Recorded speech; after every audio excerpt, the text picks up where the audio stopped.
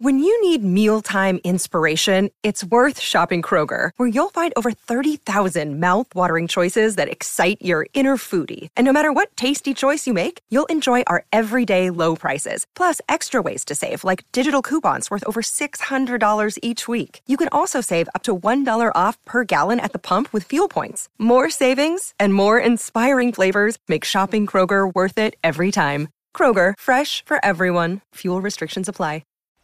You know, in our hand, it's, again, you went on the road and it wasn't pretty, and there's a lot of areas that we're just not consistent in, and we had some leads and we just gave them right back, and we just have to do better. And we have, again, monumental games every time we play, so it seems like every game's worth something, and it's exciting to be involved in it. So there you go. There was Scott Roth speaking about the importance of every game in the NBL. It's such a close competition. You know, even as you saw, Illawarra 2-18 or something they are, Coons, and they were able to push Tasmania all the way. The head coach of the Jack Jumpers is Scott Roth, and he's been good enough to join us here on the run home. Scott, good afternoon, and thanks for your time. Yeah, no worries. Glad to be with you.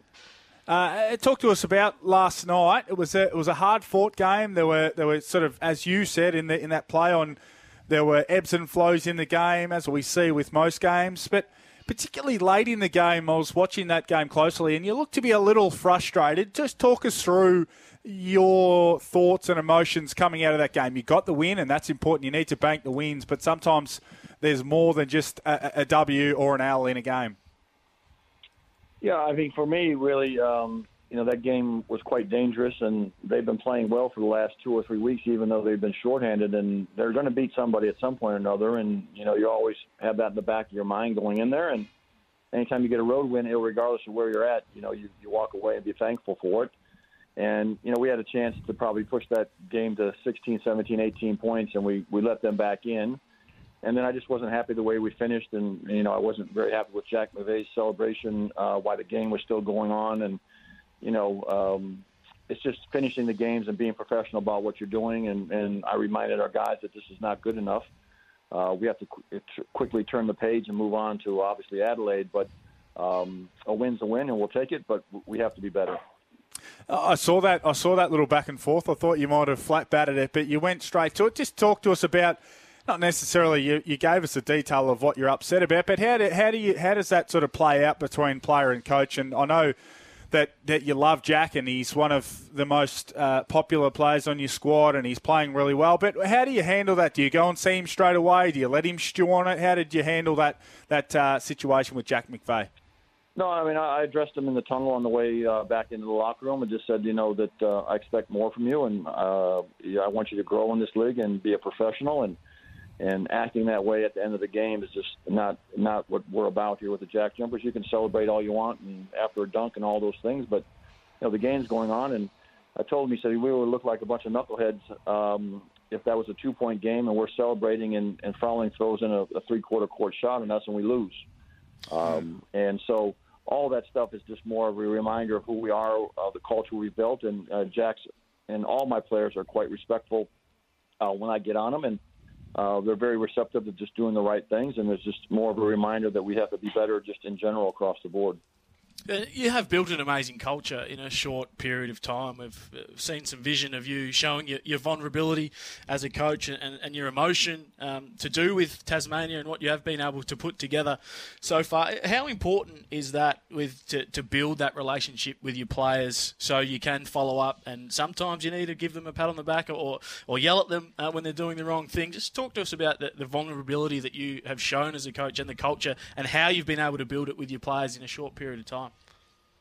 Yeah, to me, it's been everything that we've started this franchise on, and it's been my number one goal to make sure that this culture is here long after I'm gone, and it's sustainable, and it's always something that in the bad times you can fall back onto, and the values that the players have internally, which I won't discuss, that we hold them accountable to, and then our overall coaching staff and how we approach the games and our professionalism of what we're doing to make sure that we're representing the state, and the state wants a gritty, scrappy team that's out there performing, and our culture is wrapped around those things. And, we've come quite fond of Defend the Island, which I think everyone in Tasmania really rallies around just in general, of swinging above your weight. And those things are just constantly something that we talk about every single day that I'm here. It's not something that we just do when we need it. It's every day for me. It's every day a reminder of what this franchise means to myself personally, of them entrusting me to build something, and me following through and holding them accountable. And like you said, you got to love them and hug them. And at other times, you got to kick them in the rear end and get them going also. But my vulnerability to them is they know that I'm all in for them. And, I've cried many times in front of them and hugged them and jump for joy with them, and all those kind of things that I think most coaches hold away from themselves. And for me, I just got to let them know who I am and the investment I have in them. So where do you feel this group is at currently in terms of consistency? Last 5, win-loss, win-loss, win-loss. Where do you feel they're at? I know you've had a couple of injuries and some guys getting back on the court now, which is great to see. Where is it at in terms of consistency with this group? Incredibly the last year or so. Yeah, I think, we've done a remarkable job in 18 months from obviously going to the grand finals and people counting us out again in the second year, and that we wouldn't be in the position that we're really currently in. And it's just a credit to our guys. And, we've been very consistent in being inconsistent this year in some areas of not being able to finish 40 minutes. And we continue to work on those things defensively and offensively. But we're not the only ones. There's 5 or 6 teams in a big clump that are all doing about the same thing. And it's just who's going to be tougher longer when it's all said and done over these next 2 weeks. And hopefully we'll have some luck and play the right way and do the things we need to do to get into the playoffs. We're speaking to Tasmania Jack Jumpers head coach Scott Ross. Scott, I'm interested to know, it's known all across the league, you guys play a ferocious full-court defence that it takes a lot and puts a lot of pressure on the opposition, but physically you ask a lot of your players as well. Is there a challenge for you as a coach and a coaching group to convince these guys to play that way every night? You speak about not necessarily being able to finish 40 minutes. Is that part of it? Is that players naturally thinking, I'm just not going to press up and defend the whole court or just defend from half court? Is there a challenge with the way that you want your guys to play? No, not at all. We set the tone from the first day that I've got here, and it will remain as long as I'm here, that we're going to be up the floor for the entire game. And the challenge really has been some of the injuries we've gone through, and then adding guys back in, and now we have basically 13 healthy guys, not all in rhythm of playing, but we have all of them back, and now it's trying to slowly integrate a few guys back in. But the style of play, I think, is conducive to having 10, 11 guys on the floor playing constantly, knowing that if they're doing the right thing, they're going to get the minutes, as opposed to playing 8 or 9 guys. We're playing most of our roster and making sure that their workload is in high intensity on the floor and allows them to actually, know that they're going to have a chance to play every night. So, guys, Jack McVeigh has spoken publicly about battling injury for a few weeks now. Sam McDaniel getting some more minutes, which is great to see him back on court. Where are those two guys at in terms of being how far off are they from being fully fit?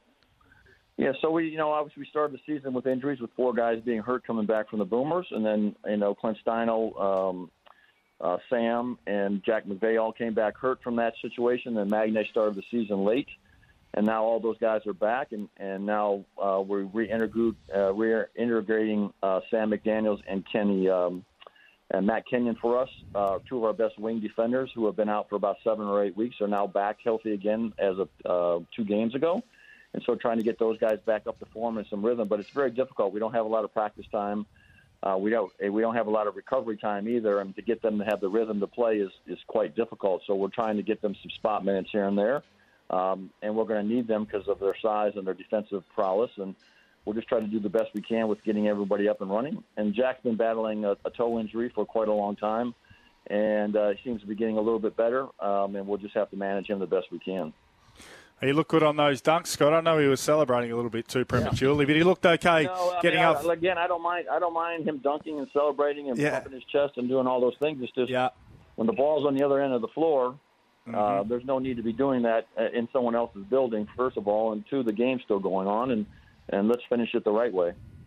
I'm hearing you. I want to ask you about Rashad Kelly, because from afar, people are probably saying, does this guy fit? Does he give you enough punch? Is there enough scoring there? And all these types of different things that, I guess, stigmas that come with being an import. But he's certainly, grown and grown. He started last night. He's averaging 11 and 7 now, which is really, really solid numbers for that sort of, power forward position. So you must have been happy with what you've seen from him and had faith that his form and his role was going to expand. Yeah, I think, last year everyone was telling us that we should get rid of Mikhail McIntosh and that he wasn't, worth a grain of salt and the whole 9 yards with him. And by the end of the season, Mikhail was very effective for us. And I think Rashad's a step ahead of all these situations with what we had last year, and he's done a really good job for us. And again, his consistency is one thing that we're stressing with him. And can he duplicate what he did last night, tomorrow night at that level and that intensity? And that's kind of what we're pushing him towards. But he's a tremendous worker. He fits in great with our culture. He's no nonsense. Just a wonderful guy to be around, and I'm quite happy with him. Quick turnaround tomorrow night, 36ers back at home. Do you enjoy the quick turnaround between games, and how do you stop the 36ers? I think the players enjoy it a little bit more than maybe the coaches, but it's always nice to be playing 2 or 3 times a week, which I'm used to coming from the NBA. But I think in general, the league is just so tough, and every game is going to be monumental in some fashion or form, and the Sixers, have a lot of athletes and scrappy guys that are going to get after you, and they pose a lot of problems with just their overall physicality and length. And we'll have to be very solid with the ball and just try to play as well as we can. And again, we haven't played very well at home in general, but a lot of teams are in the same boat, and hopefully we can get a win at home. Well, Scott, it's a delicate situation. You know that better than we do. You need to, try and start to bank 2 or 3 in a row and just get a little bit of an edge on the competition because, as you said, there is a big clump of players, clubs, stuck in the middle, all trying to get into those last couple of spots in the playoffs. And if you do make it, we know that you guys can make a serious run as we saw last year. So congrats on last night. It wasn't the perfect performance, but you banked that win, and good luck for tomorrow night against Adelaide. And thanks for joining us on the run home. No worries. I appreciate you guys. Have a great day.